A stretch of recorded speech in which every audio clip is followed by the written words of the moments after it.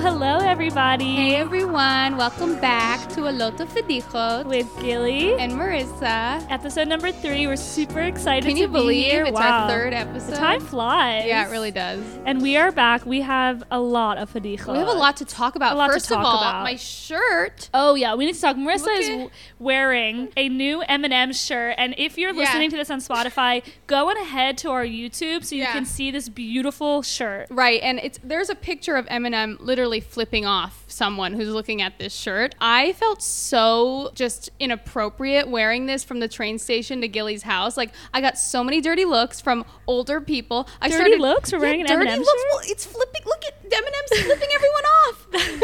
I felt like a degenerate wearing this shirt, and I'm just like, listen, I have to do it for the pod. I talked about Eminem like way too much in the last episode. This is how we show our dedication. We love you guys so much. We are humiliating ourselves in public. You gotta show the real Slim Shady. Are you gonna seriously wear it? Do you ever? No. This was more of a sleep shirt, but I just had to wear it to the podcast. We did a poll on our Instagram, and you guys wanted to see it, so I wore it. Wait, speaking of sleep shirts, I just thought of something that I think this also relates nicely to our topic today, which is culture shocks of when we moved here. Right. Did you ever realize that in Israel they sell shirts in English that literally make no sense, but to the point, like, I once saw someone walking down the street in a shirt that says, "Sorry, I'm on a date." When do you wear that shirt? When you're actually on a date?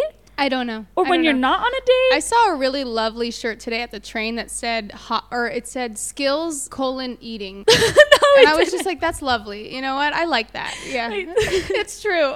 Okay, wait. Fedichot. Wait, I want to hear about the Dead Sea. Firstly, how did the mud search go? Dead Sea was great. We had a really great time. Unfortunately, we were on a beach that had no natural mud. Oh. Eyal must have been ripped apart. Eyal was really frustrated, and Eyal doesn't want to support the industry that of the mud because apparently they're not good for the Dead Sea. Yeah. I don't really know the logistics of it. Bar feels the same way. So we didn't buy mud. Sad. And I was really considering going over to the couple next to us on the beach who had just bought the mud and just asked for a little rub. Can you spare a little mud? Can you spare a little mud? But I didn't. But it was so fun, and it was a really nice time. And I forgot how fun it is to be like a tourist in Israel. Yeah, like, I've lived here for 3 years, and I haven't like gone to the Dead Sea since I moved here. only went on Birthright. Yeah, me too. That was the last time I was there. I want to go again. It was so fun. We had the best time. But unfortunately, no mud. So no mud, you Sorry guys. to report, everybody. Fedichot. Fedichot of the week. Yeah. What's your fedicha? My fedicha of the week is that this week I had my annual gynecologist appointment, Rufin Hashim. Woohoo! Wow, super exciting. And where to go from here, you know? Yeah, we're just gonna have to say that, like, you are the queen of bringing up inappropriate or just like a little unsavory fedichot. Like, first it was snot, and now I'm sure it's something related to the gynecologist. Okay, so I just have to preface, I don't search for these gross things. I just feel like they just happen to me. They just come to you. They just come. Yeah. Okay, so I'm at the gynecologist, right? Of course I brought my mom because I'm like afraid to go by myself. And he was really nice, excellent doctor, super professional. And he's like, okay, we're gonna go ahead and you're gonna lay down on the table, and I'm gonna come back and we're gonna test you. And I guess he forgot to clean the petroleum jelly off of the ultrasound wand that was near the bed. Yeah, that's lovely. Petroleum jelly is like the grossest thing ever. It's like Vaseline. And I kind of like tripped a little bit, and the wand of the ultrasound of the person before me, the petroleum jelly got all over my arm. Ew. And it's my hair. You had petroleum jelly in your hair? Not only petroleum jelly, I had petroleum jelly of the pregnant woman who came in before me's ultrasound on my arm. That's unsanitary. The entire appointment, I'm literally stiffing my arm so it doesn't touch anything else. We get out of the appointment, I look at my mom and I'm like, taxi now, we're not waiting for a bus. I go home, I wash my arm maybe 30 times with scorching hot water. I was petrified. You can't see me now if we're doing the audio version, but my jaw is on the floor. That sounds just like traumatizing. It was really because it's already scary to go to the gynecologist, and now petroleum jelly in your hair, and not just petroleum jelly, like the petroleum jelly of the woman before you. Yeah. Oh, so that was a fedicha that happened to me this week. Okay, my fedicha is not so graphic, but listen, I don't answer my phone. I hate answering my phone, especially if it's a number I don't recognize, because they speak only in Hebrew, and it's the same thing every single time. It's like shalom and hi, shmi, blah, blah, blah. And I'm like, ani lomed ivrit, hang up. Like, we're done. Immediate hang up. Yeah. Okay. So, but anyway, and every time I get a package, I put my boyfriend's number so they don't call me. It's a genius thing that I've worked out Very here. smart. Take do notes, you do everyone. That? Do you put Eyal's number? Actually, I don't. I put my own number. That's a great idea, Take that tip from me. Yeah. Anyway, so unfortunately, I got a package sent to my house. Had no idea what it was. And they put my number on it. So I had to deal with this package delivery guy, and I avoided the phone call, but then he kept calling, so I finally answered the phone, and he's like, hi, this is all in Hebrew. He's like, hi, I'm outside your house. And I always give Bar's parents' house because I live in an apartment, and it's like very confusing, and if we just give his house, it's much easier.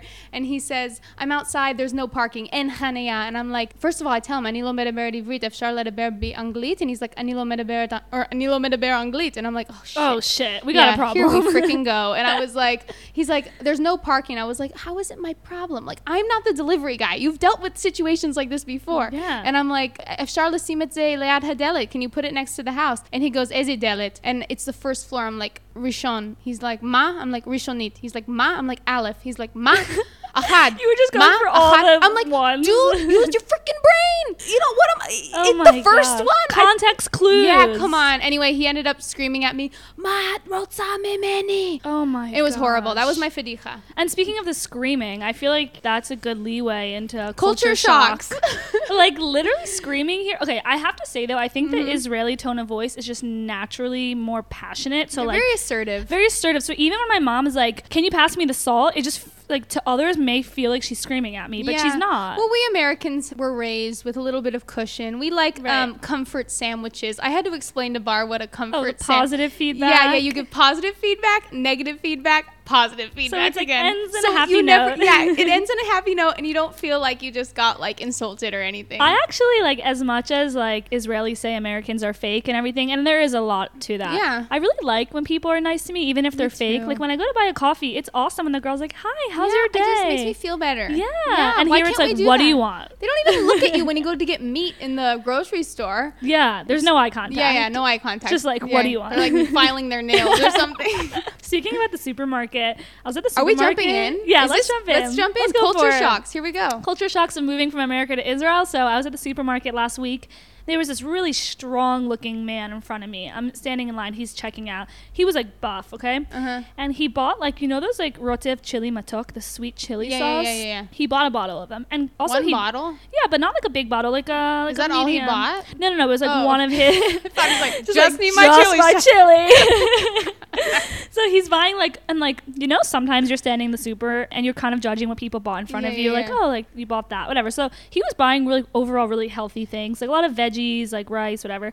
And then he bought this rotev chili matok. And the cashier looks at him and she holds up the bottle and she goes, "Ata batuach shetartze liknot et ze? Are you sure you want to buy this? Yesh maleh sukar.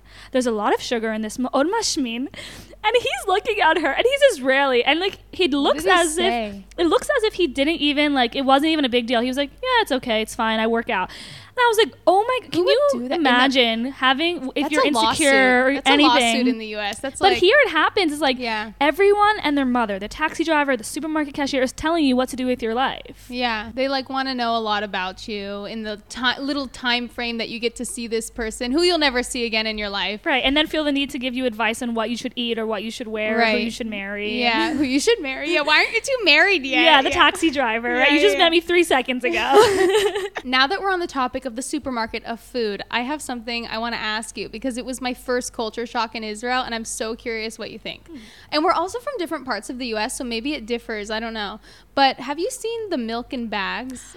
Yes. In Israel? So weird. It is the most bizarre thing I've ever seen. It's milk in a plastic bag. And they have chocolate milk in a plastic bag choco. too. Yeah, and you just open the bag. Yeah, you just rip it with your tooth. We do not. Yeah, Bar used to do that every day when he was growing up. Get choco. Yeah, milk in bags. So weird. They do it in Canada. I've looked this up. Oh, they do. It's a Canadian thing, an Israeli thing, and someone told me why they do this, but I don't remember why. I think it's because of like so cost analysis. Like it's cheaper or something. I remember being a kid and visiting Israel and like begging my mom as soon as we land, can you get me choco basakit? I want to just slurp this plastic bag. So it wasn't as weird for you because I grew up visiting here. Her mom's Israeli, so yeah, so I would visit here every year and I would love it, but it is super weird. Oh, well, I came here and I saw it in Bar's fridge and I was like, what the hell? And he's like, he pranked me. He was like, yeah, the milk only comes in bags here. Like, I didn't know you can get carton milk. And I was like, oh, what the hell is this country? Like, oh, I just moved to this plastic bag milk country. Plastic bag milk country.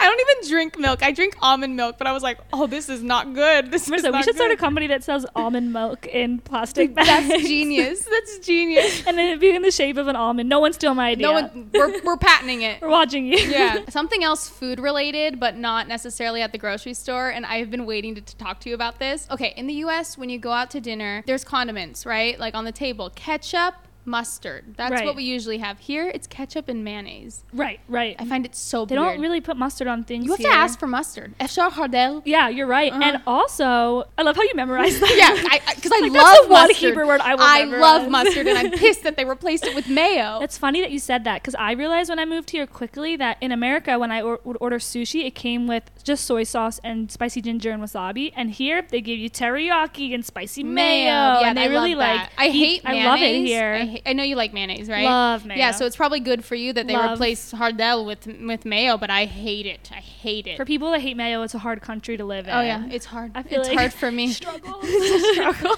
One more thing before we dive deeper into food, let's talk about the grocery store again.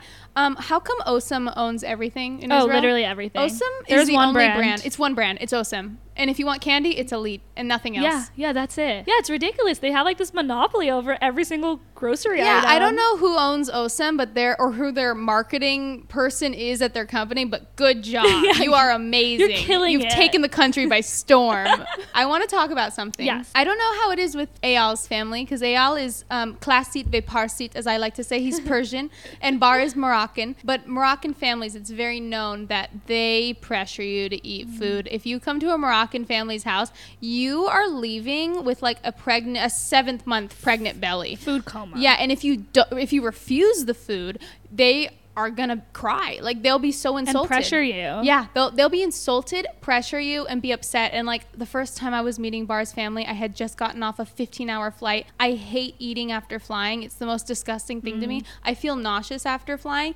I had to eat this huge lasagna. Oh my god. Sweet potato pasta. It was the first time I'm meeting Bar's family, so of course his mom. I had to eat. Of course, she just cooked for you all day. Yeah, I felt so gross. Great food, but afterwards I just wanted to disappear. I was like, you know what's funny? Like, I even realized that even if I do eat a lot, I'm like, this is not with Eyal's family, but like other gatherings I've been to, they're like, you barely ate, and I'm like, I just had like 2 platefuls. Yeah. And the only way I've learned that you have to like stand up for yourself, there's one thing you can say. You can't say like, what's the word for I'm full? Ani svea or something. Svea. Yeah, but you can't say that. You have to say ani mefutsetset, which means I'm literally exploding with food. So that word kind of means like they'll I'm stop physically exploding, no more food. Yeah. Then you're fine. But take note, everyone, before your next. Ani mefutsetset. Say it with me. Ani mefutsetset. One more time. Here we go. Ani mefutsetset. I also realized something about food here. Uh-huh. There was something that happened to me when I first made Aliyah that I realized really fast, that the names of like very culturally Jewish foods that I grew up with, a lot of times, like a lot of times the Israelis didn't know that names. I remember like just moving here and I was really in the mood for a chocolate babka. In America, like you hear the word babka, you're like, that's a Jewish cake. Like it's a Jewish chocolate yeast cake. Yeah. I go to the shuk and this guy was selling cakes and I said, oh, what type of babkas do you have? And he looked at me like I was an alien. He's like, Ma's a babka. Yeah. Well, like this happens a lot. It happens a lot because we Ashkenazi American girls, Jewish girls, we have a lot of Yiddish sayings in like I grew up with a bunch of Yiddish sayings. So my grandma was booby. I don't know what your grandma was. They don't know what booby is here. Right, booby zaidi. Yeah, zaidi. I didn't have a zaidi, but I had a booby, and they don't know what booby means. Right, and it doesn't translate so much to the culture. Like, it's obviously a different language, but yeah. It's savta and saba. Right. And they're like, what the heck is booby? Actually, now that I think about it, saba and savta is really the only things you call your grandparents, right? I asked my boyfriend about this. He's like, I wouldn't call them anything else. It's just that. Yeah. Like, in America, oh my gosh, you have so many options. Well, you know what? Actually, Bar's grandma is French, and he calls her Meme. I've heard that. So it's something, okay. Yeah. But in America, Nana, Mima, Mimi, Nanny, Poppy. My grandma's Nanny. Mima. Yeah, Mima. I always like imagine like a southern woman like Everyone Mima. says that. I love my Mima, though. I call my grandfather Poppy. Oh, really? Yeah. I called mine Papa. And you know what? Sometimes when I say Poppy, it kind of reminds me of like in Spanish, you're like, oh, Poppy. I think of a poppy flower. Oh, yeah. Like Poppy, a poppy. yeah. Hey, Poppy. Hey, Poppy. And it's like my grandfather. Hey, Poppy. It's your granddaughter. Okay, well, just completely on another topic, Gilly. I want to talk about the differences in food names. I actually wrote this down because I will never be able to memorize this. Amazing. Let's go. So how come in Israel French fries are chips, chips are tapu chips, Oh my gosh. nachos are chips, Wait, nachos or chips? nachos are chips, grilled cheese is toast, toast is just bread, and a fan is a hairdryer. Tell me that. Tell me that. Oh my gosh. Tell me I where never these thought words- of it. It's The one that mind-boggling. bothers me the most is nachos. Yeah, nachos. Nachos, for our American friends in Israel, they put chips on a plate and say, here's your nachos. Yeah, and if you go to the supermarket and you want to buy just like regular chips, on the bag it says nachos. It's tortilla chips. They have taken nachos, the term, and that's what they call tortilla chips. It's the weirdest thing. It's annoying. It's so confusing. I It's feel like I have false to advertising. It is false advertising, and I feel like I have to go to the supermarket with a freaking notebook A guideline. picture. I want this. Yeah. Yeah, I know. Oh my It's gosh. horrible. That's I mean, the so chips, funny. French fries thing, that's an English Okay, thing. yeah. I understand it. Whatever. We're Right. the weirdos. The Americans are the weirdos since Yeah. we call them French fries. But fan, hairdryer, where did that come from? Yeah. A fan is a fan that you like use to cool off, not a hairdryer. That is so funny. Now that I'm thinking about it, that is so It's funny. so weird. Like my boyfriend's dad came downstairs. He's like, Marissa, where's the fan? And I'm like, what fan? Like I don't have a fan. And he's like, the fan, for your hair. And I'm like, fan for your hair? I'm like, why would I put a fan in my hair? And he's like, that thing. And I'm like, oh, the hair dryer? Oh my You're god. calling that a fan? But yeah, I guess it's just something that That's got lost so in funny. translation. Another thing that got lost in translation in Israel, how come shots are chasers here? I never understood that. Bar told me that a shot is a double shot and a chaser is a shot. But in America, chaser is the name for the drink. It's usually a juice or a Coca-Cola. Coca-Cola that you drink immediately after the shot you just took. Yeah. Chaser is just like a juice or a carbonated beverage. Right. You know what happened though? Chaser is not an Israeli term. So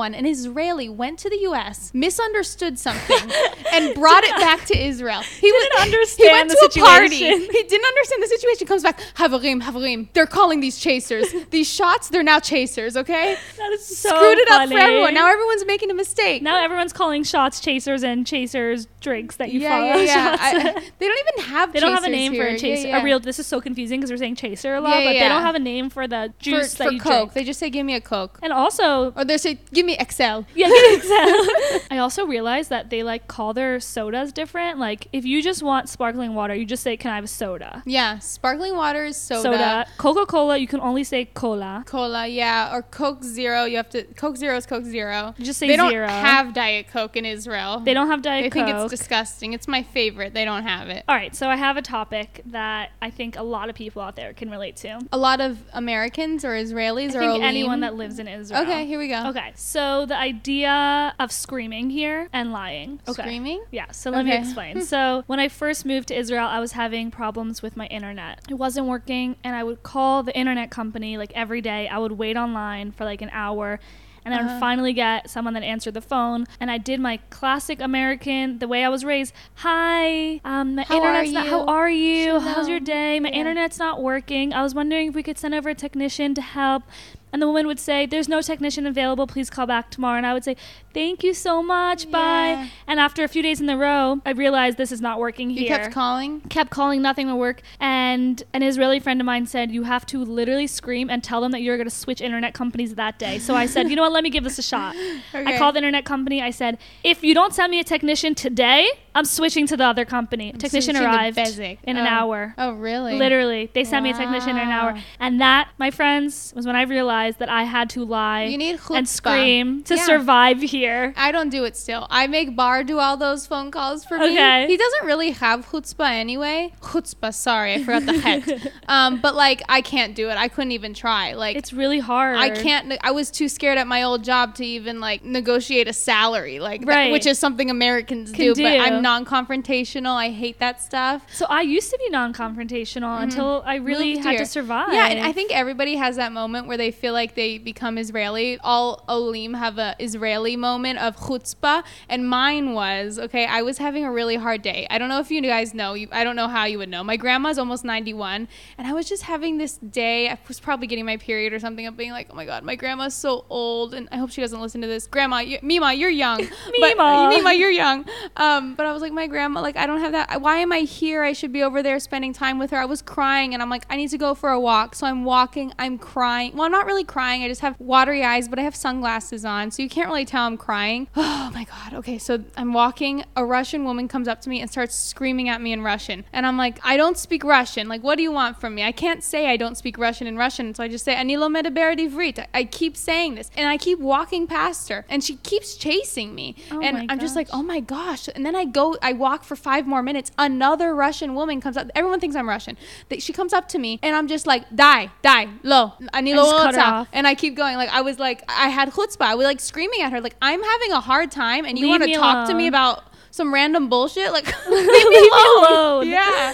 No, it's so relatable, and I feel like I can find myself like in those moments too, when I feel like this angry side come out of me that I never really knew I had. I tapped into this new angry. I really don't know if it's us becoming adults or if it's us, finally sticking up for ourselves. Or sometimes I think it's really the environment that's like affecting me. Is it the environment, or is it us becoming more mature? That's what I wonder. I don't know, because I realized I was visiting America, and I remember sitting with a friend. We were at a restaurant, and there was a problem or something, and I found myself acting a little bit more rude than everyone else, because I was so used to being so like confrontational in Israel.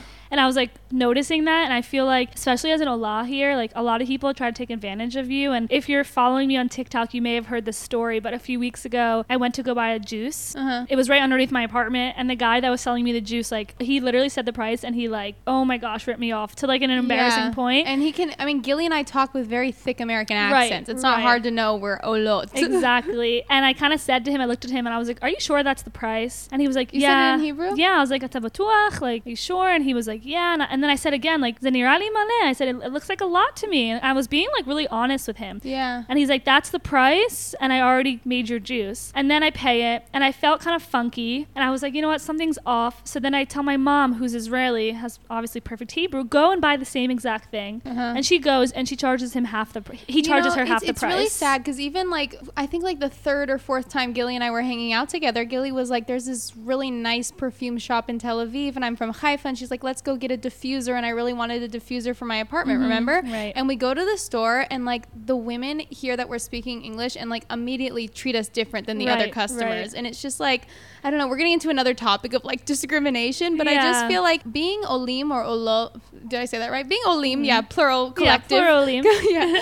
It's kind of hard. I feel like we're Jewish, and like everybody should treat us the same. Right. I mean, there's this law of return in Israel, which is wonderful, but I feel like sometimes it can be nasty to people that they think are different from them when we're really not that different. Right. And I feel like in those situations, it just makes it so much harder to be patient and understanding, because you're just sick of being taken advantage of. Or like, I kind of realized like no doesn't mean no in Israel, and like there's no such thing as like a price, you know what I mean? And like, you know what, it's so hard to use your voice here. Like sometimes on that phone call when the guy was screaming at me, what do you want from me, I wanted to scream at him like, do your freaking job. Like, why are you screaming don't take it out on me. But I can't scream that in Hebrew. I can't find the words in my head fast enough. It chokes in your throat because you're so frustrated, and then you're trying to defend yourself in a different language. And you can't, like, there's so many people that make fun of my Hebrew. That's another thing, culture shocks. I mean, if you have an American accent, get used to people saying ma shlomech or ma shlomcha, and you say ani beseder, and they go ani beseder. Yeah, beseder. I hate love making fun of our race. They love making fun of our accent. But I also think like this mentality of like chutzpah and like standing up for yourself is not just for like Olim. Like, I feel like Israelis, like their DNA, they don't want to be screwed over, and they don't want anyone, they don't want to be friar, and they always try to protect themselves. And I think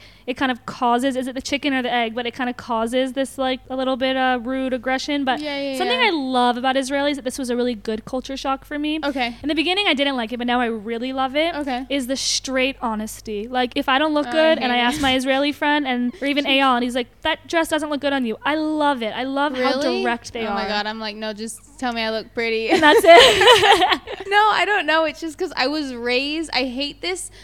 I'm very sensitive. Like, I know it doesn't seem like it. I don't take these like hate comments or anything personally, but I'm sensitive with people in my personal lives. If Gilly told me like, you look horrible today, I'd be like, oh my god, like, because I treasure your opinion. And same with Bar. So like, my Israeli friends or my boyfriend's family, if they tell me like, oh Marissa, I didn't really like that video, I will think about it for a week and feel like crap to myself. So I need that cushion. I need a comfort sandwich, like I talked about. Positive feedback. And Bar has learned, like, in our beginning of our relationship, he was like, it was hard for him because I was so sensitive and he couldn't tell me things directly, but he's learned to give me comfort sandwiches, I call them. So he knows now to end it with he knows. He knows. I've trained him. Also in relationships, it was like weird for me too. Like, you know, Eyal and I started dating, and like a few weeks later he would say something to me and I'm like, you can't say that. And he's like, I'm just being honest. And I'm like, okay, now 3 years later, I love it. And I would struggle dating someone that's not honest. I don't think it's ever going to happen for me where I'm like, love the honesty. No, but you know, like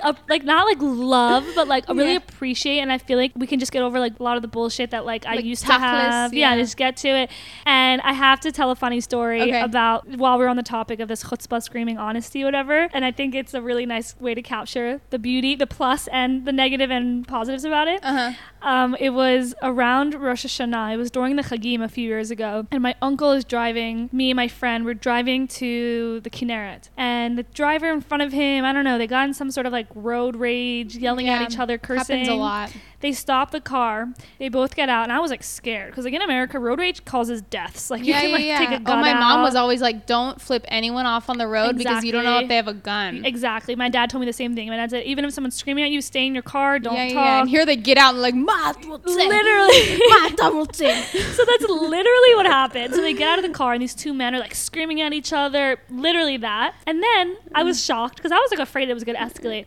At the end of the conversation, one of them said, Yalla, Shana Tova. And the other guy says, okay. And they hugged, two men, and they said, She'elech harak briyut Shana, just have health and happiness and a sweet new year. And I was like, my uncle walks back in the car and I'm like, what just happened? I was just like a fresh new immigrant. It was my first few months here. I was like, what just happened You know what? This brings up something really funny because like I'll hear my boyfriend on the phone like arguing with someone. Like my boyfriend is the most non-confrontational Israeli you'll ever meet. He's very much of that American mindset where he doesn't think people should be he doesn't like chutzpah really, but he can use it if he needs to. He doesn't like to be taken advantage of. It's there in his back pocket if he needs to tap into. And my Hebrew is like 70%. I understand 70% of everything. So I hear him on the phone like kind of arguing and I'm catching like every other word and I'm like, holy shit, this is getting intense. And then at the end he's like, okay, Gever. I'm like now you guys are friends now? Yeah, we're friends. What's going on? Achi, like what the heck? Like it goes from like very passionate to like,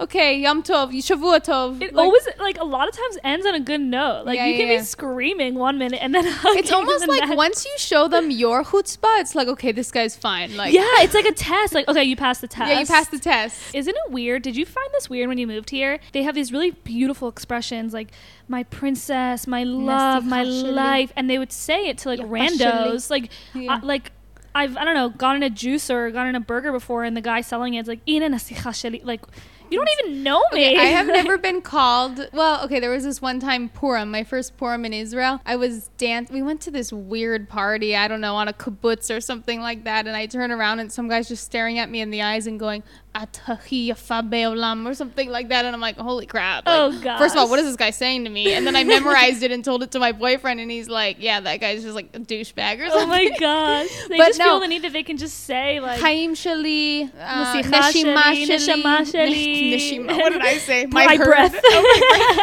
My breath. No. They're very open with calling people. I think it's just a saying. It's like, here you go, dear. But in the U.S., I find it so weird when like a guy will call me, here you go, sweetie. Like, I don't like it. I don't like when people say neshama. It's like, please don't call me that. Does Eyal call you like? No, he does it as a joke, doesn't it? I don't mind if like my boyfriend or like a cute way, but like the shawarma guy doesn't need to be calling me neshama. Like I don't want that. You know? Yeah, it's very off-putting. Puts you in an awkward place. Yeah, it puts you in an awkward place. I don't know. Do other Israelis feel like that, or just because we're American? I don't know. I'm still not sure if people use Chaim Sheli ironically or seriously. Like I'm not sure in what situations. I think the older people, like, okay, first of all, I think the Frecha are using it not ironically. Like they are very much mean Chaim Sheli, my life. But I feel like the older generation, like when they're in their 50s and their 60s, it's not ironically. Everyone else, it's ironically. Okay, so that's kind of a weird thing to navigate when it's being used seriously. Yeah, I don't know. Basically, if the person's smiling when they say it as like, I sound silly right now, I think that's when you know they're not funny. serious. Yeah. Gilly, I want to do like rapid fire with you because I have a few things that I just have like a list there's no way to talk about it in detail, but I just want to get your opinions. Okay, let's go through here. Oh crap! Don't spill the coffee. My coffee almost spilled. Okay, water boiler for the shower. Oh, weird. You have to turn the water boiler. In the US, you just have hot water immediately. There's an automatic system. And let me tell you, I have to say this really quick story. I moved to Israel with my roommate. We didn't really know how the dude worked. There was 3 switches. What's a dude? It's the water boiler. It's the name for the water boiler. Dude is Dude the... Shemesh. What? Yeah, you put the dude on. I have never heard that in my life. Wait, really? What have you been calling it till now? The water boiler. So bars like, boiler. Marissa, put the water boiler Put the boiler on, yeah. Oh, we say dude Shemesh. That's is the that word a for Haifa it. thing? Because even Bar's family says boiler. Everyone in Tel Aviv says dude. That is so That's weird. so funny. Like, We're tell gonna us in have the comments. Yeah, tell us in the comments. What do you call the water boiler? Because we say dude we Shemesh. say boiler. And so my roommate and I, we thought that the middle one was the dude. Uh-huh. We were putting it on. It's just so weird and to you say meant dude. the dude.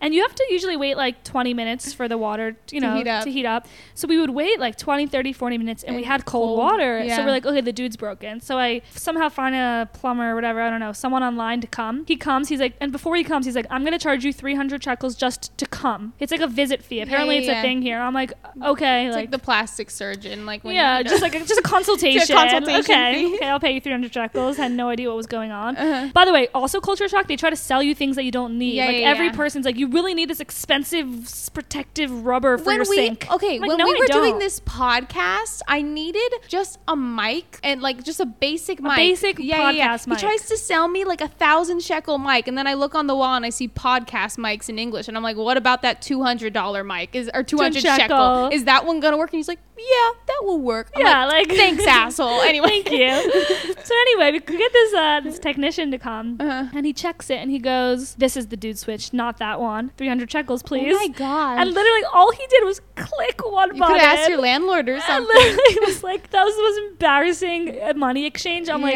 just hand him 300 shekels. Teaches you a lesson, though. Taught me a lesson about the dude Shemesh, but I do find it really annoying when you're after a long day at work and you just want to shower and you have to come home. Turn the boiler on. Turn the boiler on and then wait for 30 minutes. Okay, what's next on your list? Okay, I don't know if you get this in Tel Aviv. I've been waiting to ask you about this. Supersonic booms. Do you know these? No. Oh my gosh, I get them all the time in Haifa and it drives me crazy. It's when a jet is going by really closely, like past the speed of sound, and a huge explosion happens in the air and it sounds like a rocket. Oh my god, no. And it feels like a rocket. I mean, I've never experienced a rocket, granted, but like it shakes. Explosion. Yeah. Oh my gosh, so scary. You don't have supersonic booms? Oh my I never god. heard. Maybe it's a Haifa thing. It's when you suddenly hear a jet like explode in the air. Except for during the war when there was a lot of Iron Dome, but weird. It's a Haifa thing. But we do have a lot of cockroaches in Tel Aviv. Do you have a lot of Haifa? I have had a few cockroach visitors this year. I thought my apartment was cockroach free until this summer I discovered a new cockroach every day. Oh gosh. And it was horrible. I'm scared of them. You know what's funny? Like, I lived in Pennsylvania all my life. I went to college for 4 years. I never saw a cockroach in my life. Me either. And ever. then here, even the most beautifully renovated apartment, $1 million apartments, has cockroaches. I think it's the climate here. Yeah, it is. And you know what they're called? They're American cockroaches. Oh, really? Yeah, I looked up the species. We also have the flying cockroaches here. That's why Israelis take advantage of us, though. American cockroaches, they have such a bad connotation for us already. You literally are equating us to Juki.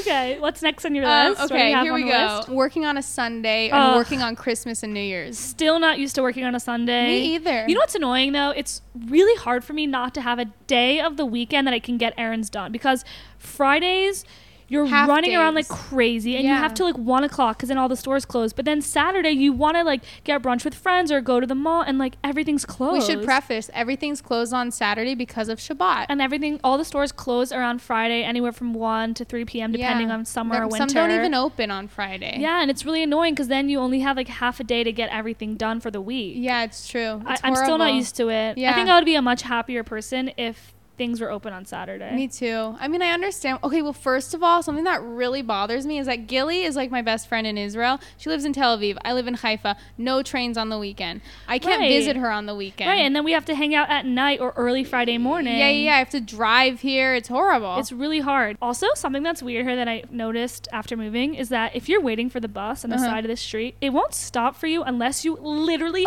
wave your arms. Like, I take my Rav-Kav out like it's freaking my police badge. badge, and I'm like, stop this bus. Yeah. So like if you're just waiting on the bus and on your phone, like they'll pass over you. And I once had, oh my god, this well, is actually, so I have to be traumatizing. honest, it doesn't really happen in Haifa that often because it's not like in Tel Aviv. I feel like they have a little bit more chutzpah. Right. I don't know that the like drivers just go by. Yeah, and also the bus I'm sure has a lot more passengers on it in Tel Aviv. Right. And in Haifa, they always like wave me down and say like, "Do you need this bus?" It's kind of nice. Oh, like, that's like the opposite. The bus driver like waves at you like, "You getting on?" And I'm like, "Ravkov, yes." Oh and my I get on. god. Wait, that's really nice. Yeah. I actually had like a really traumatizing experience on a bus a few years ago. I was taking a bus and it was like a shuttle bus that took you to a parking lot that then would take you to Jerusalem. Okay. The bus, it only has like one main stop and it's the parking lot. Okay. So in the mornings, I used to listen to music or just kind of relax because it was like a 20-minute bus ride. And I kind of like fell asleep. I just closed my eyes, listened to music, but not like sleep. Like I knew that at my bus. Yeah. And I guess I was looking at my phone and looking at the music and didn't realize that we arrived to the parking lot. But the bus driver kept driving out of the parking lot. Yeah. And I said, wait, this is my stop. And he looked at me, he goes, then pay attention next time. And he wanted to teach me a lesson, so he was like leaving the parking lot. But you're it's like 7 a.m. Yeah. Like I was just looking at my phone, like, why are you teaching me a lesson? Like I feel like I have to be so on when you're on a bus. Like you have to be so aware that you can't just like relax and like. Well, have you noticed that sometimes bus drivers just completely skip your stop? Even if you press like I need to get off. And then you have to, the most awkward thing ever is to use your Hebrew and say Nahag. Nahag. Well, I thought Nahag. Please stop. I tried doing it one time. Like I was so prepared that the stop that I needed to get off on was not a very popular stop. I knew that.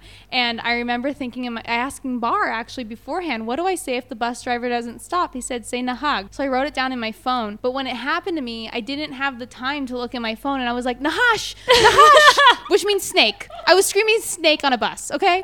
And everyone looked at me. And I was like, oh my God, what did I do now? That's a big fadicha, actually. That's a huge fadicha. I talked about it on TikTok. I literally screamed snake on a bus trying to call the driver and telling him that that's my stop. Oh my gosh. Yeah, and he was but just done with me. But it's honestly so scary to even say the word nahag because it's like a word, it's like a Hebrew word, but then you're saying it in front of an audience. Yeah, like 30 people are staring at you. I usually just say slicha. Oh, it's my new slicha's thing. better. Slicha. But I'm not saying nahag ever nahag again. is scary, but you know what's even scarier for me? What? Monit shirut. When you can't just say nahag, you have to tell the monit shirut, ifshar laredet bapinaz. Like, what are you saying? I don't understand. Like, can I please get off at that corner? Or can I get off now? Oh, I've never said that. And then you have to say a full sentence. And the monit shirut's only like 6 or 7, maybe like 10 people. But still, I just feel like I have this like, I get stage fright. Yeah, like I literally get stage fright. Well, you know, I took the bus every day for work like 2 years ago or a year ago. I don't remember. I have no concept of time. But anyway, I've had a lot of experience on the bus. And sometimes you get regular bus drivers. Like I would have a lot of the same bus drivers because I'm taking the same route every day. Right. One guy really liked me. No idea why. You know, when I get on the bus, he's like, hi, mashlomech, blah, blah, blah. And he started talking to me. And I had no idea what this guy was saying.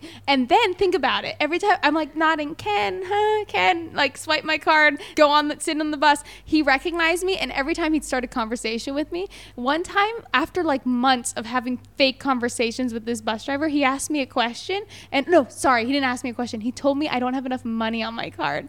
And I was like, ma? And he's like, I don't know, says it in Hebrew. And I'm like, I don't understand Hebrew. Think about it. 6 months of conversations. Confiding in you. He was like, oh my God, like, what have we been talking about? He's like, this is a one-way relationship. I have no idea what he was saying to me. I was just like, Ken, Sababa. Bye. Oh my gosh, that poor guy. He finally learned though. It was so awkward. I can imagine. That is so uncomfortable. Yeah. I want to talk about something, Gilly. Okay. A lot of words have adapted into Hebrew from English. Right. I can't think of them at the top of my head. I wrote a few down, but I really don't know if you should. I mean, seriously, like there's words in Hebrew that are just English words that they've put into the Hebrew language, like super. Like that's super cool. Super magniv. You know. Right. But do you say?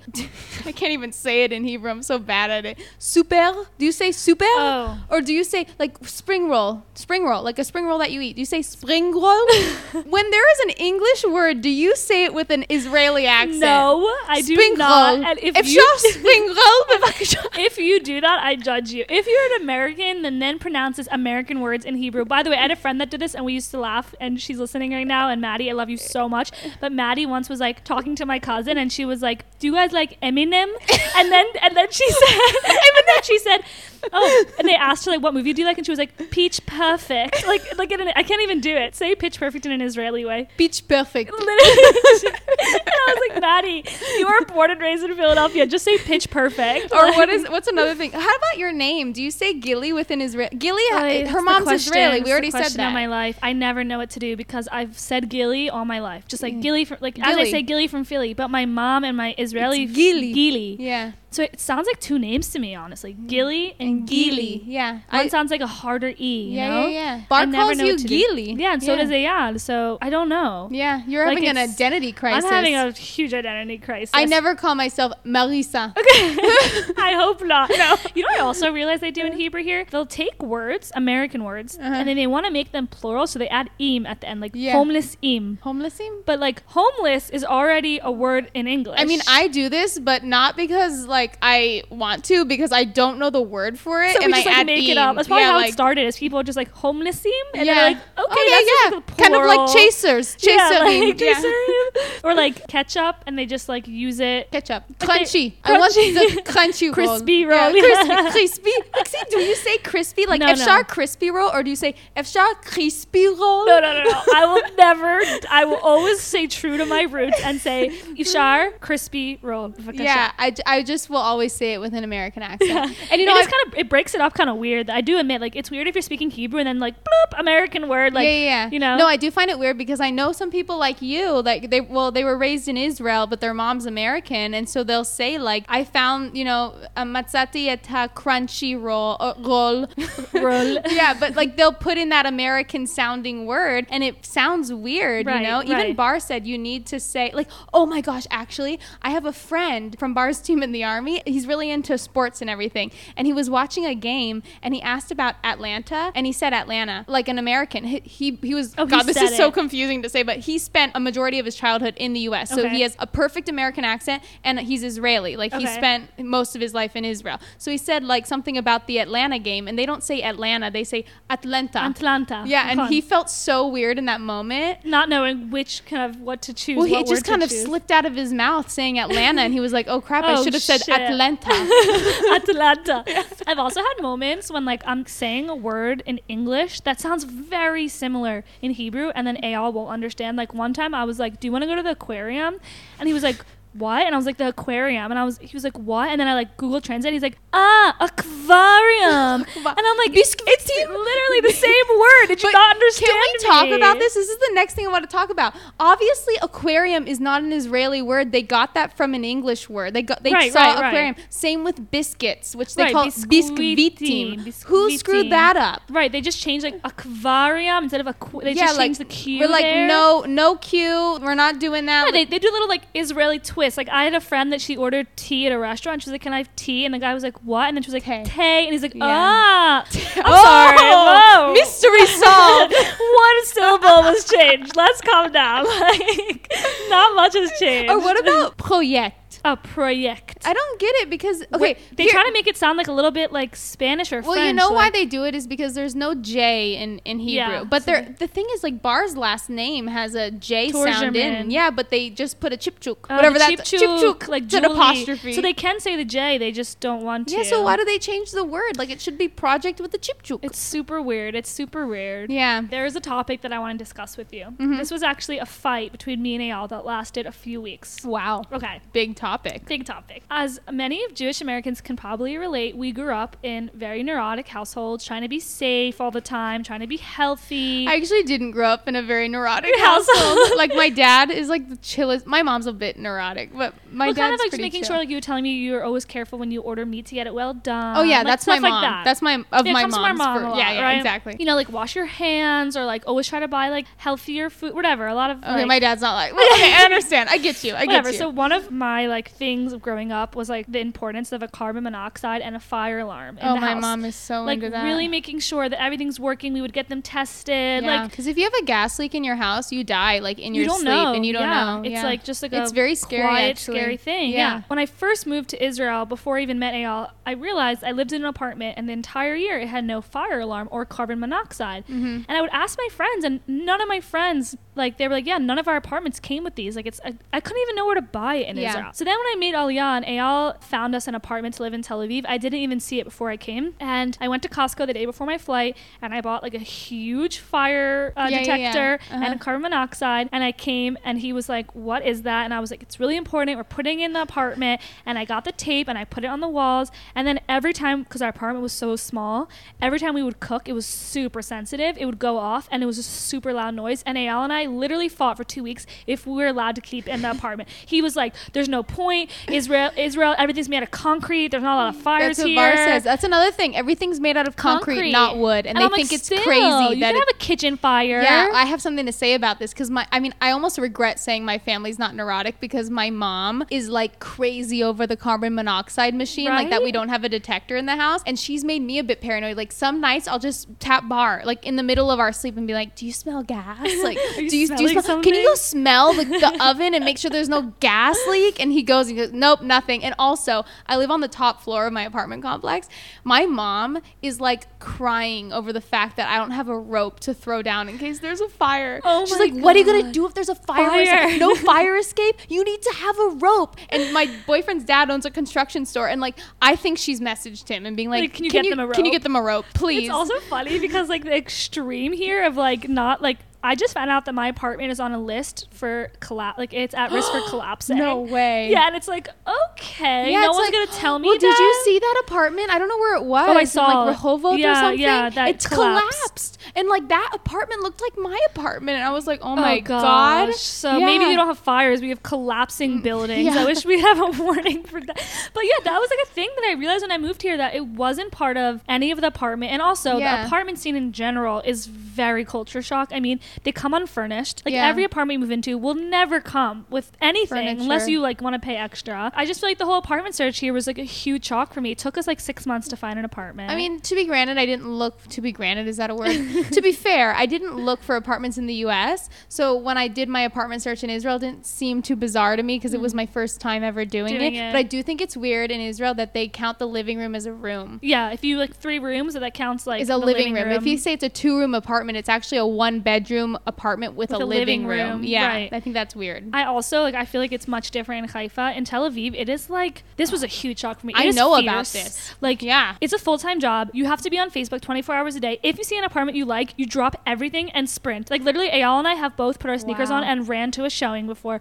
You have to fight your way to try to get the apartment. And also, these real estate agents, you gotta be careful because a lot of times they're lying. Actually, one time Eyal and I found a gorgeous apartment right near the beach in our budget, and something seemed fishy because it was like such a good apartment that I was like, why are the people leaving? Yeah. And I asked the real estate agent, I saw there was like a plot of land next to the apartment and it was empty, and I was like, do you know if they're building something there in the near future? And he was like, no, I already called the municipality, not for the next 2 years, no building. And I was like, okay. And then I saw right when we were finishing seeing the apartment, the 2 men, they were a really nice couple that lived in the apartment, they were coming home, and I went up to them and I said, guys, I know you've lived here for a while, why are you leaving? And they said, oh, they're starting to build a new building on that plot of land next week. It'll be like noise like crazy. Like the agent knew that, looked me in the eye. Yeah, he's not going to tell you. And it's like something I realized here, that like agents and a lot of people in the apartment scene, they don't really always need to be honest. Like they can just say what they want to sign the deal. That's true. I just want to jump into this topic, okay? Okay, let's go. WhatsApp.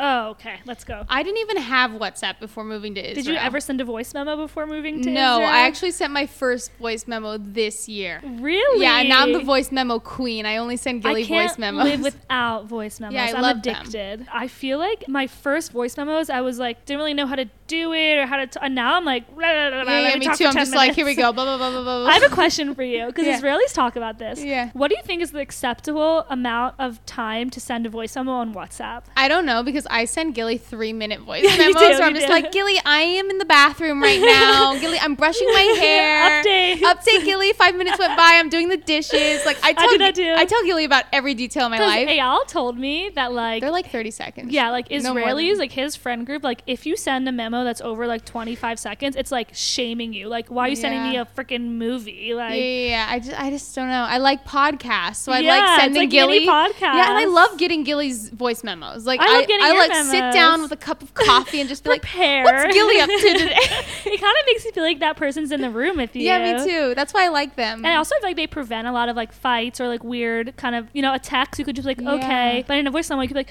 okay, sounds good. Like, I'll let you know like after. today, exactly. Like Gilly asked me today if I wanted breakfast, and I was like running to her house, and I was also wearing this M&M shirt, so I wanted to get here quickly, and I just said, no, I'm fine, or something like that. And I was like, oh, I hope that didn't come off as like rude or something, because I would just tell her like, I'm not hungry, like I'm sorry. No I'm thanks. fine. Yeah, right? Phone call related. Oh, How yeah. come in Israel people just call you out of the blue? They cold call you. I realize this at work a lot. Me that too. like the Israelis I work with, like the Americans will email you like, hey, I have a question, and the Israelis just cold call you, and I'm like, hello? Yeah, Like, and it's really hard when you're applying for jobs, especially with my phobia of answering Yeah. the phone to unknown Israeli numbers. Yeah. I avoid phone calls. honestly, me too. If it's a number I don't know, I usually try not to answer. It freaks me out. Yeah, me too. So like when I was applying to jobs in the beginning, the only reason I got my first job in Israel is because I answered the phone. Oh, right. Yeah, because I usually don't answer the phone. And I remember looking at my phone and being like, oh my God, Marissa, just get the confidence to answer this. Answered it. Hey, we want to have you interview for a job. And I was like, how many phone calls have I been getting about interviews That I and didn't not know answering? about. Yeah, and then they just forget about you. No email. They don't It's email such you. a thing here. Just to give a quick background to anyone that doesn't live in Israel, when you apply to jobs, like, and after you submit your resume, the recruiter will cold call you. Like, they don't email you. They just call you. No notice. No Yeah. notice. You can be in the supermarket holding like 2 bags of food, and you answer that call. Yeah, you have to. Then they interview you, and they're like, "What do you know about the company?" And you're like, Yeah. "I'm in You're the like, grocery aisle. I'm in the bathroom. Room. Yeah. Can I call you back?" Yeah. It's such a thing. Israelis love phone calls. Yeah, I prefer emails, and like maybe I don't know, I feel like in the US we're very non-confrontational. Right. Like It circles back to the confrontational. yeah. I feel Our like first Israelis topic. want to get it's tactless mentality. Yeah. Let's get stuff done now. In America, it's like I'm gonna start off with a little email, and then Yeah, maybe hope we'll this go email finds you well. Oh my but god. I'm used to it, and like I feel like Israelis probably hate that culture in the US of like they're just like, give it to me straight, like tell me what you want, like what's Right. up with this email, just call me. But for me, I'm like, please just like text me, email me, don't call. Just anything but the call. Yeah, just the don't call call. gives us really bad Ola anxiety. Yeah, Ola anxiety. Literally. It should be a thing. Out of like the list of Ola anxiety, like I would say saying your stop in Monichiru is 1, 2 bank, 2 Bituach Leumi, 3 bank, 4 Misrata post office. Panim. Oh shoot, I forgot Misrata Panim. That's top of the list. And the next up there in the top 10 is answering phone calls from Yeah. people you don't know. Yeah, From but an you know what? unknown Some number. stuff I just won't do without bar. Like I have not gone to the post office without bar. I can't even stomach I that. have. It's traumatic. It's really, you know, I'm traumatic. finally doing my driver's license conversion, and I have to go to the driver license AL. place. I'm scared. I'm literally It's scary. scared. Literally, they told me I got my driver's license. Well, I already had it in the U.S. I had to convert it, and I did it during COVID, and they only had one person going in at a time, and I came with bar, and he said to me, the security guard was like, no, like, Lo, she has to go alone, and I told him, like, I can't go alone. And in English, I was like, I can't speak Hebrew, and he's like, it's fine, they speak English, and I'm like, I'm not going alone. No. And I almost it's like going to war. Like, I'm not going alone. and I seriously stood there until he let Bar come in with me because I was like, Good. yeah, I was like, come on, he Yeah. has to come. He's my voice, you yeah, know? he's my representative. Yeah, he's my representative. I want to talk to you about something, and I know you love getting your nails done. Look at her nails; they're Yes. beautiful. Okay, but how Lac come in gel.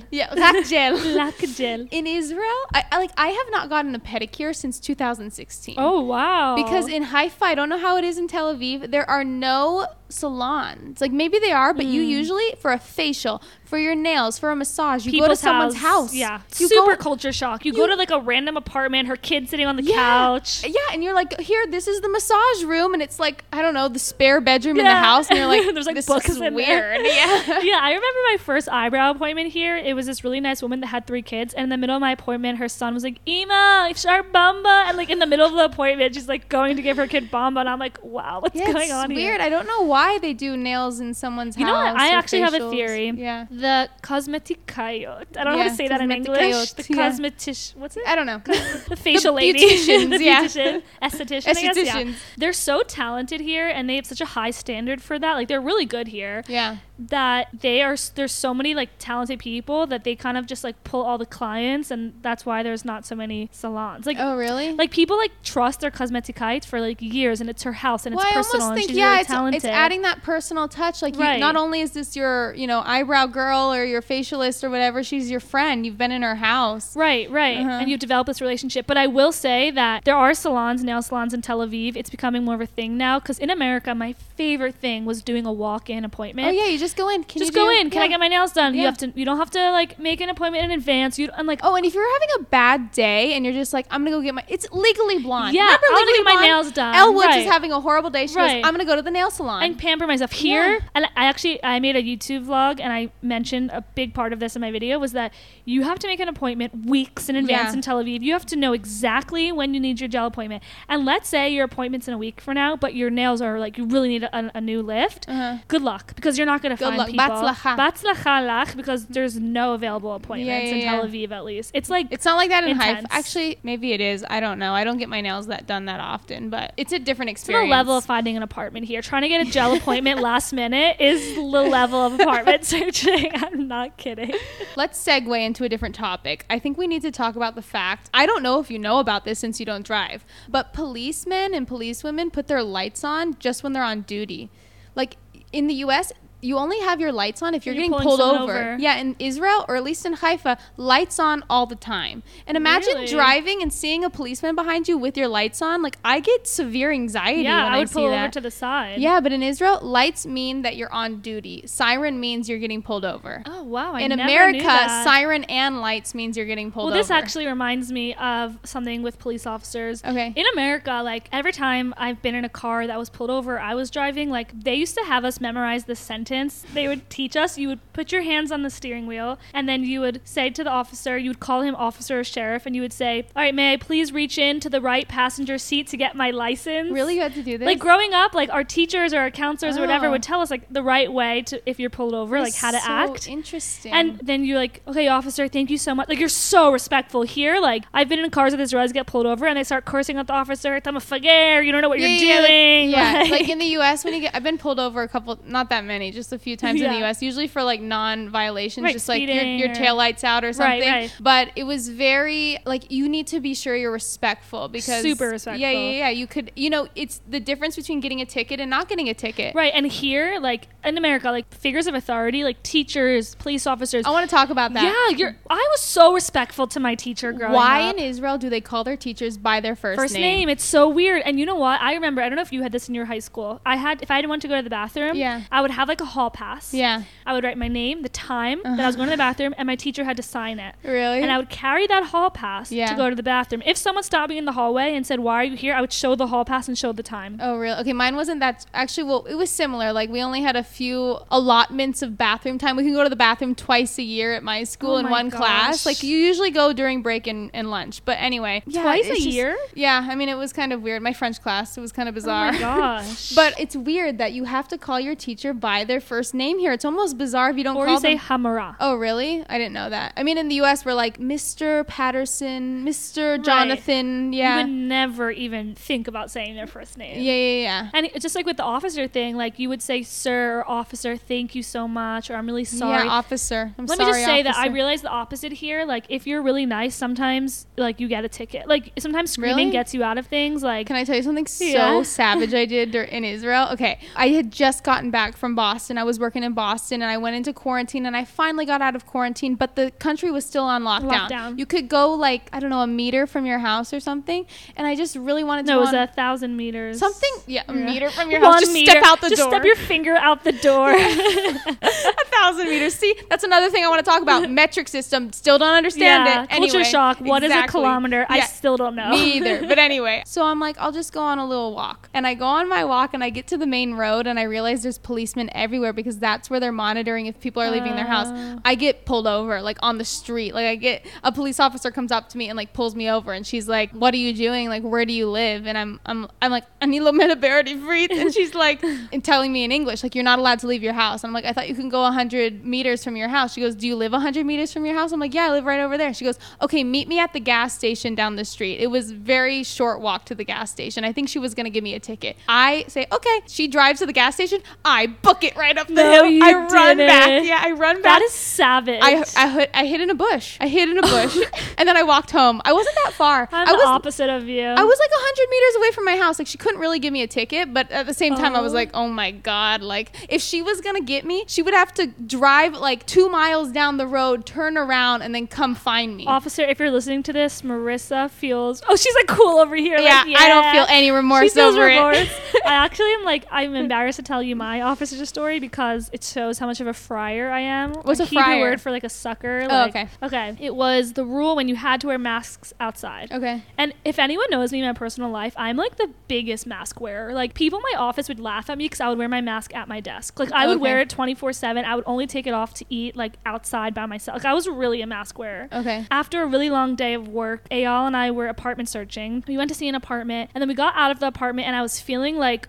oh my God, I can't breathe. I've been in a mask for like 12 hours. And we were standing alone, okay? There was no one near us. And we both put our masks like under our nose a little bit, like just to kind of take a breath. And then I saw there was an officer across the street. So as soon as I saw her, okay, my mask was not off. It was literally like just half of my face. Tucked under my nose, maybe like half under my like upper lip. Yeah. As soon as we see her, we both put our masks on, which I think is a sign of respect. Like, I see you, I'm going to follow the rule now. Yeah. I keep walking. I'm like exhausted. You see I have my bag from work. Well, there's a difference between like actually putting the mask over your ears and then putting it on your face and just like lifting it up a bit. Yeah. Right. And it's like, it's not like I was in a crowded area. We were like really in a street. Yeah. There was not many people around us. Yeah. And she comes up to us and she's like, you weren't wearing your mask back there. Immediately I go into Gilly American mode and I'm like, officer, I want to start by saying I really respect your job. I know that.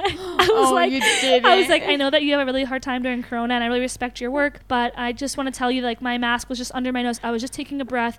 I wear my mask all day. Oh my gosh. But then Eyal took his turn and started screaming at her, who do you think you are? We're outside. Our masks are on. You can't prove me wrong. I and would guess be what like, happened? Eyal, what? I got a ticket and Eyal didn't. Yeah. I would be like a 500 shekel ticket and Eyal didn't. Yeah. And you know what's so crazy? And then I went to appeal it because I was like, this is not fair. Well, you know what? The thing is that because Eyal asserted his authority over her and like stuck up for himself, she realized she can't sucker him into it. She realized she could with you. Yeah. And I was so pissed. And then apparently you can appeal it.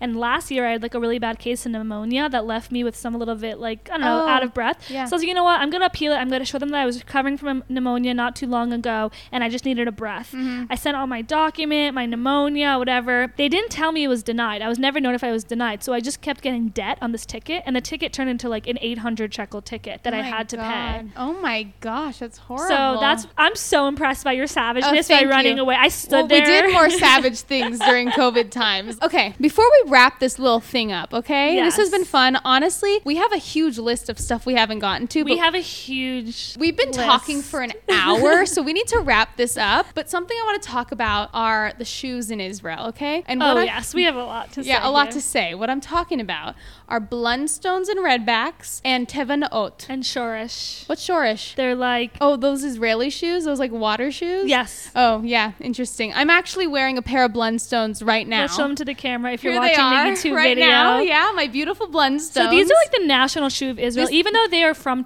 they're from Australia. Yeah, but these are the national shoe of Israel. If you don't have a pair, you are not Israeli. But I feel like some Israelis hate them and some Israelis love them. Really? Like when we're on vacation, Bar identifies Israelis by Blundstones. Yeah, Eyal and I were in Budapest. We're like, oh, there's some Blundstones. There are some Israelis. Did Eyal say that? Yeah. Yeah, that Bar was doing that too. We were in Amsterdam. He's like, yep, that group's, they're Israelis. And I was like, how do you know? It's like a shoe identifier. It's like, it connects us all when we're abroad. Yeah, because like no one else is wearing it. I have a friend that's from that town in Australia, and she's like, we only wear them in the farm to do the agriculture. Yeah, and Israelis wear them everywhere. I wonder where it started. Like, did one guy go there and was like, guys, these are the national shoe now? I think that's how everything starts in Israel. Like spread. Yeah, that guy with the chaser, he's going over here giving them the lingo, and someone goes to Australia and says, we need Blundstones in Israel. I don't get it. Like, it has literally become the shoe of the nation. It is the shoe of the nation. And honestly, do you think Eyal, okay, I've asked this to Bob. Eyal doesn't wear Blundstones and he hates them.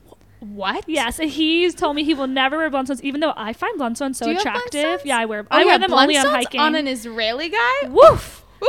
calm me down. That is like Blundstones on an Israeli man is like so the most attractive thing to me. Yeah, me too. I think it might be an Allah thing. I don't know if Israelis It feel is that an way. It's like Allah. kibbutz nakim wear them. I also have to say, my first day at my high-tech job, and I would see these guys wearing these like Israeli sandal type Birkenstocks, and their gross toes were showing. I'm like, just really wish that like we had a closed toe policy in high tech. Really, because like when I was at my high tech job, I would look on the floor and just look at what people were wearing. Like instead of looking at their face, I'd just look at their feet, and it was Blundstone Town. Oh my God, really? No one had like sandals on. I've never seen someone wear Blundstones at my high tech job. Really? Oh my gosh, every single day Really? Blundstones. Yeah, even my CEO was wearing Blundstones. Oh my God. But something I want to say about Blundstones, I want to ask you, okay? Bar has answered this question for me. If you're abroad and you see someone wearing Blundstones, do you feel confident enough that they're Israeli to start a conversation in Hebrew with them? Am I allowed to look at other parts of their outfit? Yes. Yes. Really? I can tell. What would help? A Magan David or something? No,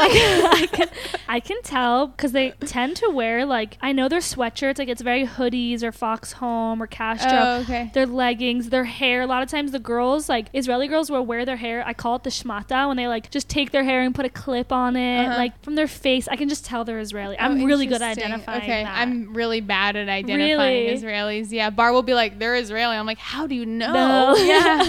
I can tell from like a mile away. Wow, it's amazing. I love that's playing talent. that game. That's it's talent. so fun. Really? Also, I grew up in a town that would have, you know, at the mall, they would sell you that like those Dead Sea products and all those Israelis. Yeah. Like even before I would know that it was the Dead Sea stand, I can just tell by their body language and their face that they were Israeli. Can I just say, can we end this on a really funny note, okay? My boyfriend and his friend from the army, they did a really long trip after the army together, and they went to Hawaii, into Waikiki, and they were doing that. They were selling, it's a very popular thing for Israelis to do. Sell the creams or the hair straighteners. He was selling face creams for not Dead Sea products, just for like a, I don't know, cosmetic company. Yeah, cosmetic company. This is Bar's friend, not Bar. He was working at this one cosmetic store, and I laugh every time I hear this story.